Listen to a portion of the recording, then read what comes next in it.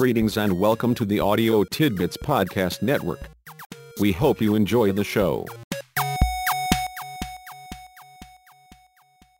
Welcome to Leadership School. If you want the bibliographic info or want to subscribe so you don't miss any sessions of Leadership School, visit garycrow.net. Please enjoy these leadership insights from a renowned leadership expert. Jaworski, Joseph. Introduction by Peter Senge. Synchronicity, the Inner Path of Leadership. San Francisco, Berrett-Koehler Publishers, Incorporated, 2011.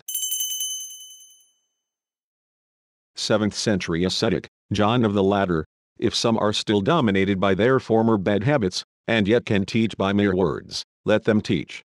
For perhaps, by being put to shame by their own words, they will eventually begin to practice what they teach.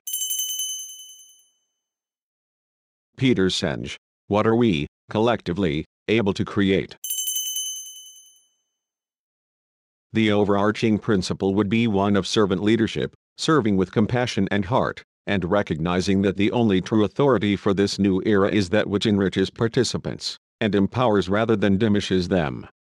It would encourage transformational leadership, leadership of strong commitment and broad visionary ideas. Leadership is all about the release of human possibilities. One of the central requirements for good leadership is the capacity to inspire the people in the group, to move them and encourage them and pull them into the activity, and to help them get centered and focused and operating at peak capacity.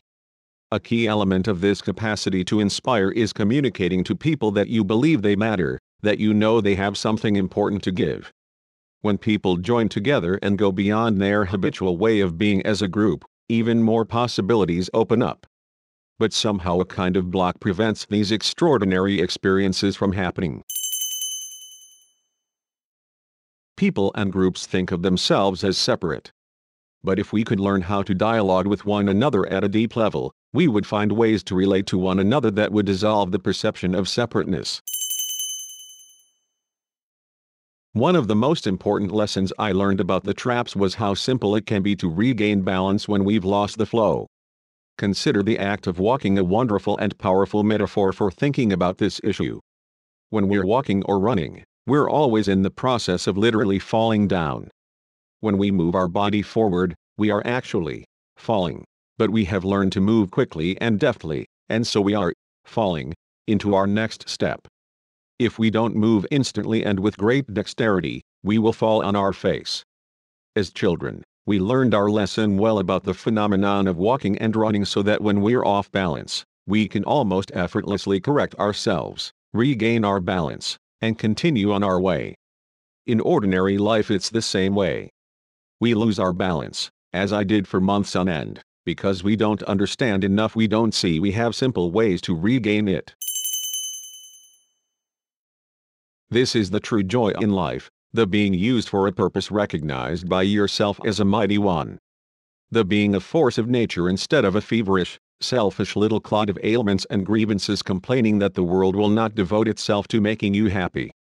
George Bernard Shaw.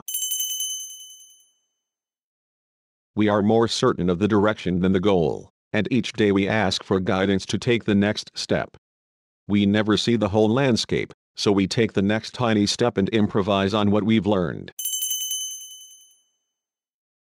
All matter and the universe are continually in motion. At a level we cannot see, there is an unbroken wholeness, an implicate order, out of which seemingly discrete events arise. All human beings are part of that unbroken whole, which is continually unfolding. Two of our responsibilities in life are to be open and to learn, thereby becoming more capable of sensing and actualizing emerging new realities. The domain of generative leadership, how we can operate day by day to participate in creating new circumstances, new realities. Cognition is not a representation of the world out there, but rather a bringing forth of the world through the process of living itself. In particular, as humans, the only world we can have is the one we also create together through our language and interactions. Even more important, this very knowledge compels us to see that our world, our communities, our organizations will change only if we change. I had always thought that we used language to describe the world. Now I was seeing that this is not the case. To the contrary, it is through language that we create the world, because it's nothing until we describe it. And when we describe it, we create distinctions that govern our actions. To put it another way, we do not describe the world we see, but we see the world we describe. If individuals and organizations operate from the generative orientation, from possibility rather than resignation, we can create the future into which we are living, as opposed to merely reacting to it when we get there. There is a creative source of infinite potential enfolded in the universe. Connection to this source leads to the emergence of new realities, discovery, creation, renewal, and transformation. We are partners in the unfolding of the universe. Greenleaf called foresight the central ethic of leadership, adding that, to see the unforeseeable, and to know the unknowable, is the mark of a leader.